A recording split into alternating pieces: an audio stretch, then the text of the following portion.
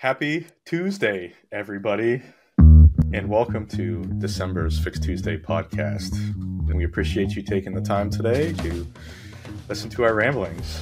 I'm Tom Boyer, Director of Security at Automox, and joining me today is Ryan. Ryan, you want to introduce yourself? Yeah, I'm Ryan Braunstein, Security Engineer at Automox. And we also have Jason Kikta. You want to say hi, Jason? Hi, I'm Jason Kikta. I'm the Chief Information Security Officer at Automox and also the Senior VP of Product. Woohoo! A CISO and a VP of Product. What a dangerous combination, isn't that? They asked me if I wanted to do more, and I was too dumb to say no. Well, cool. So we made it. December, last Patch Tuesday of the year. And nobody's ruined Christmas yet. So that is exciting. That is exciting. And it's funny because you and I made a joke about November being a very light month for Patch Tuesday, and December is even lighter. That always makes me wonder, is that a sign of improvement, or does it just mean that a lot of folks are busy working on something bad and horrible? They're all out there busy building our new AI overlords. Skynet. Yeah. The Microsoft. Yeah. Skynet that doesn't know how many fingers a person has in a picture.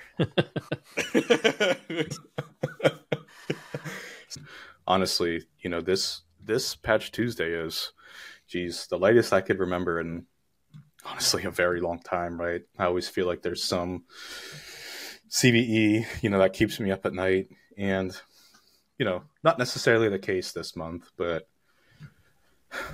I think the first one that really popped into our mind, right, is CVE 2023-35618, which is this edge elevation of privilege vulnerability.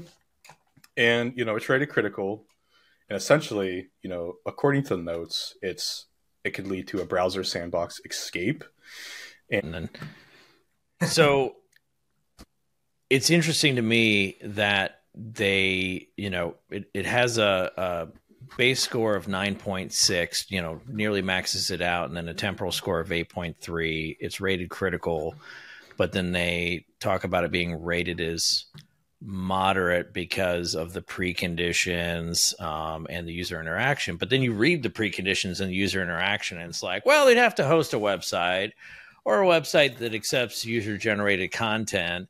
And, then the user would have to be tricked into going there and would have to click it. And like, you're literally describing phishing. Like, this is, 20, 30 years of phishing. Like, what are we doing here? Like, if that's our, standard for complex, I would hate to see simple. So, and then it's worsened because it implies a sandbox breakout, and then it talks about that they could gain the privileges needed to perform code execution, and like, okay, so like this is RCE through a phishing link. So it's, to me, that's pretty critical. I feel like this one's being downplayed a bit unless they're just withholding some really weird twist that they didn't even want to hint at. It's hard to see how this isn't just, pure phishing fodder. So Ryan, I'm curious for your thoughts though. Do you think I have that right? Or do you think that the danger is minimized because of that interaction requirement, or that, there's perhaps other controlling mitigations, like if you're not running Edge as your default browser, but instead have something like Chrome or Firefox, if that'll reduce it?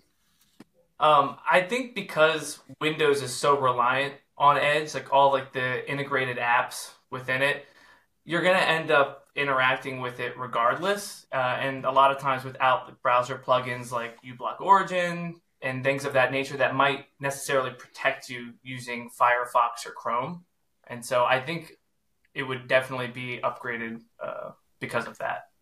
Yeah. I mean, that's the danger of integrated browser components, is that, you're still using it whether you know it or not, and you're using it sometimes without the benefits of some of your security oriented plugins. Yeah.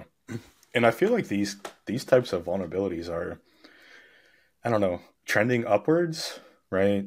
Like, you think about November and really through 2023, and I feel like this is out of even on Mac, right? All the CVEs, or at least all the critical ones that I've seen that I remember this year, are like browser based, sandbox escape, you know, memory vulnerabilities. And The trend is shifting though, because if you think about it, you know, the web browser in many ways is the modern OS because we have so many HTML based applications, and there's been a big push within the browser manufacturing industry to develop better controls around sandboxing and memory protections, and reducing the predictability of cookie naming. But that only goes so far, and I think that it's also tied to the prevalence of SaaS applications for modern businesses and large organizations. When you're using SaaS, that cookie can be your password, and that cookie, that like that's your entry point. So, while this talks about it could, allow them to perform code execution, getting outside the sandbox gets you closer to those cookies, and like the user may not even be the true target here, but that user's access to some cloud portal or SaaS application might actually be the intended target. And so like there's a lot of attack scenarios where this is going to be a very useful exploit, because it gets you into that sweet spot of I can steal the cookies, I can take over the user machine, I can watch what they're doing within the browser. Like all of those are extremely useful to attackers across a range of scenarios. right, I think we're headed towards more of like a Chromebook based model in the enterprise where there's not really a desktop, it's all done in the browser. And where are you going to go now, right? Yeah, and I think we're still a ways off from the true Chromebook experience for the majority of users. But in the meantime, we have a lot of these compromised bridge apps where if you look at how Microsoft Office functions today, a lot of that back end stuff is thrown off to the cloud. Like it's heavy desktop app on the front, and an extension of their SaaS platform on the back end. And then you have others where it's even more transparent, where you look at things like Slack, right? Electron apps are huge. The thing that's always scares me about Electron is a lot of that sandboxing doesn't exist or is curtailed significantly. And so that impetus to exploit in this realm just goes up and up and up. Yeah, agreed. All right, shifting focus. So, we kind of touched on it briefly, desktop apps, and, we talked about moving off of that. But there's an interesting one in the Outlook client, right? CVE 2023-35628, which is in RCE and MS HTML. And, reading the patch notes, basically what this reads to me is a no user interaction, no notification, possibly RCE in Outlook in the preview pane. So, right, an attacker creates a malicious link or malicious email, sends it to the user, and obviously they'll probably delete it before the user sees it. But it very, very much reminds me of the NSO group type, zero click attack. But this time it seems very focused on Outlook and not iOS and similar. This definitely screams either higher end commercial actor like NSO or high end state actor. Again, Five Eyes, Russia, China, Israel. This would all be within their capability envelopes to develop this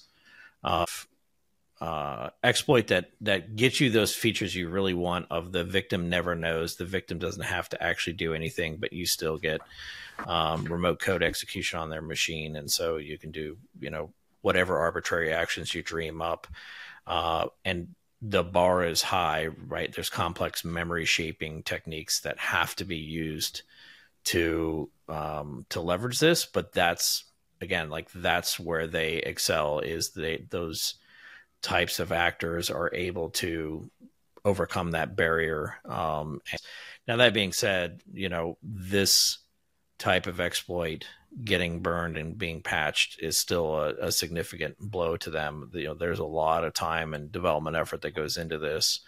But it's obviously proving fruitful, and the fact that these have been burned with somewhat regularity over the last 2 or 3 years doesn't tell me that they're going out of style. It does say that the industry is getting better at detecting them and mitigating them, but it also says that those actors are willing to bear those costs and keep working along these lines of exploitation. Yeah.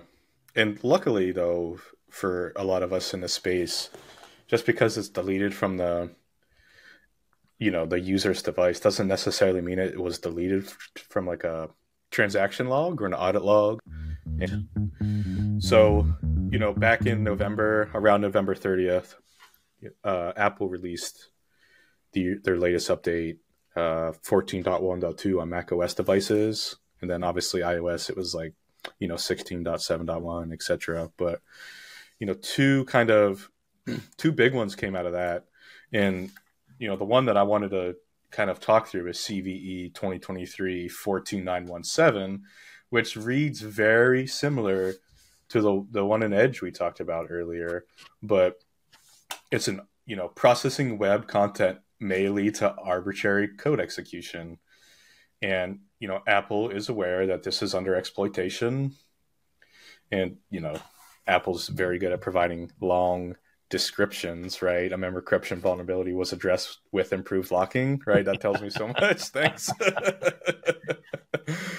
But this is another one of those, like, not to always play the blame game, right? But I feel like we're in this trend where it's hard to get on an iOS device or a Mac OS device without attacking like WebKit or iMessage or those similar like NSO group attacks. And I don't think this is going away. And I'm curious your thoughts, Jason. I mean, not only is it going away, but I think there's both a good and bad here, right? The good news is it's really fantastic that Apple's been able to herd most of the exploitation in their ecosystem down to applications and processes that parse unsolicited payloads from other users, right? So like an iMessage, anyone can send you a message, right? Unless you're in lockdown mode. So people are texting you, they're sending you things, and then the system has to take that and parse that. And it's in that parsing of the text of the binary that, the exploitation occurs, right? They're looking for parsing errors where they can give it irregular input and get the system into an unsafe state. Yeah. This one's interesting, and actually I want to bring up a related one because the one we're talking about is CVE 2023 42917, but 42916 also came at the same time. They're both from the same researcher at Google Tag, and that one's an out of bounds read addressed with improved input validation. Thank you, Apple, for your terrible notes. But that implies to me that these were probably being used as a pair. These were part of a single exploit chain. And so this again screams something like NSO group or top tier state actor. Yeah. So this affects iOS, iPad OS, Mac OS. They didn't mention tvOS, whether that's a little interesting, but more interestingly is that they released a patch for Sonoma, but not Ventura. And that's, right. But they talk about iOS versions before 16.7.1 being affected. So it would have been around in the right era. And I'm just wondering what was different about Ventura that allowed it to escape needing a patch here. Yeah, and they also reused the patch notes, right? I feel That like they is just also copied and pasted it through all of them, which I get it. Maybe they were rushing, but maybe a little bit more due diligence on how we're releasing these CVEs. But I do appreciate them doing right these quick security updates. If you remember, I think they started that this year where Apple went on this like security release cycle where instead of bundling security vulnerabilities within other patches, they do these out of band. And I think that's important because the trend is attacking WebKit, attacking iOS, iMessage, etc. And waiting months for a fix is just not going to cut it. yep. Especially to us in the enterprise that use Macs and that secure Macs, right? Because there are protections, but really, the best protection that we have is getting those things updated. And Mac OS updates have always been difficult without an MDM, right? It requires user interaction. They need to click the link, they need to click update, and that hasn't necessarily been solved for by many vendors yet. Yeah, and I've been around long enough that I recall when there was a big push in the industry to do more consolidation of patching, because patching meant touch labor, either physically or virtually, and it was so onerous to do it and to cycle through it that the more you could apply at once, the better. But that's not really the state of the art anymore. You have auto update for individuals. I know I'm biased here, but you have patch management for enterprise. And so having more patches is not necessarily a significant impact, because you have automated solutions to deploy and implement those patches. And it's still a far better thing to have it available than not have it available, because the reality is this WebKit vulnerability and the Outlook one that we discussed earlier, they don't affect every organization, but Yeah. those things that are valuable to state-based actors, it's critically important. And so if you're a defense contractor, if you're a Ministry of Foreign Affairs, because all of them seem to get hacked on the regular, think tanks, and then that broadens outward more so than I think people generally appreciate. In the 2020 election cycle, when I was working at Cyber Command, we had to release an advisory from the U.S. government about, Russian state actors hacking into schools that happen to be election sites. Now they couldn't get from there to the actual polling machines. That was impossible. And so, I'm still personally a little bit undecided on whether they thought that they might have a path to target there or whether they were just trying to create noise and friction for us. But it doesn't matter. Those educational institutions and local municipalities who got hacked, like they still had an issue. And within another election coming up, like their impetus to put in patches for things that are a little more advanced is going to go up again. And so they're going to have to handle these sorts of things. Yeah. And to your point around elections, and I think about like where I am, there's almost all the voting stations are at churches, right? When Mm-hmm. was the last time someone talked about church IT? Right. And That's an MSP probably that has thousands of devices, maybe, and they're probably heavily focused on Windows and not necessarily focused on Mac, right? Or right. And I, somebody's I think nephew. that's, go ahead, Ryan.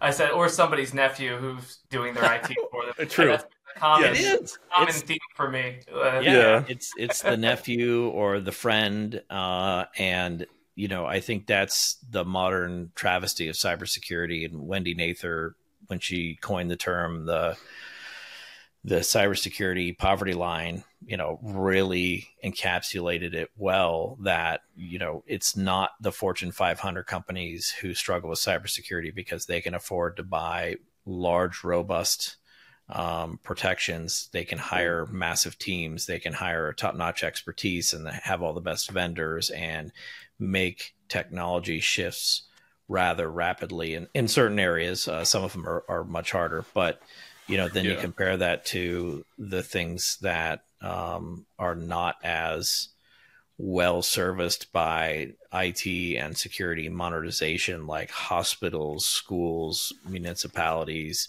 small and even a lot of medium businesses, like they're really struggling, and they struggle both with their day-to-day scourge of ransomware and business email compromise type fraud, but then they also struggle with, they might inadvertently find themselves in the middle of some cyberspace conflict between states because they happen to host a polling site or be of some political interest for a moment. And so now they have to worry about that too. And it's just, they're not well equipped to do it. And so being able to have these patches available and get them implemented quickly just becomes really, really critical to them, because they can't do it on their own. Yeah. And so in closing here, right, I think a constant theme remains true throughout all these CVEs, throughout Patch Tuesday, and a lot of the inbound and out of band cycles that we go through around our endpoints is just got to keep them updated, and that's kind of the reality of it. Any closing thoughts, Ryan? I would say also on top of that, educate your users. Just our first vulnerability that we talked about is essentially a phishing vulnerability that can be escalated into remote code execution. So keeping users up to date on some of these tactics could really make your life easier in the future, especially in this cloud-based world that we are now living in. So, yeah. Any closing thoughts, Jason? Yeah, I'll agree with what Ryan said and expound on it slightly. That my mantra has always been that culture is the number one security measure, hands down. And so I think whether you have a culture of patching regularly and often, or whether it's a culture of user education and vigilance, or a culture of developing strong detection methodologies, hopefully it's all of the above. At the end of the day, these threats develop and come onto the scene rather rapidly, and being able to rely on that security culture that you've set to carry you through is the most critical thing that you can do. Agreed. If you can get your grandma to keep her Mac updated, and I'm pretty sure you could get everyone else. So much of security is actually just very good IT hygiene, and I think that's a deeply unappreciated fact. Yeah. And to plug a little bit, speaking of hygiene, Jason and I will be talking today in a webinar around PowerShell signing. So if you are curious as to what PowerShell signing actually is, join the webinar, and we're going to kind of go into a little deep dive and talk about threats and kind of risk to the organization. But with that, thanks for tuning in, and I look forward to our January episode where we talk about all the horrible things that happened in the latter half of December. Can't wait. Thanks, everyone. Thank you. Happy holidays.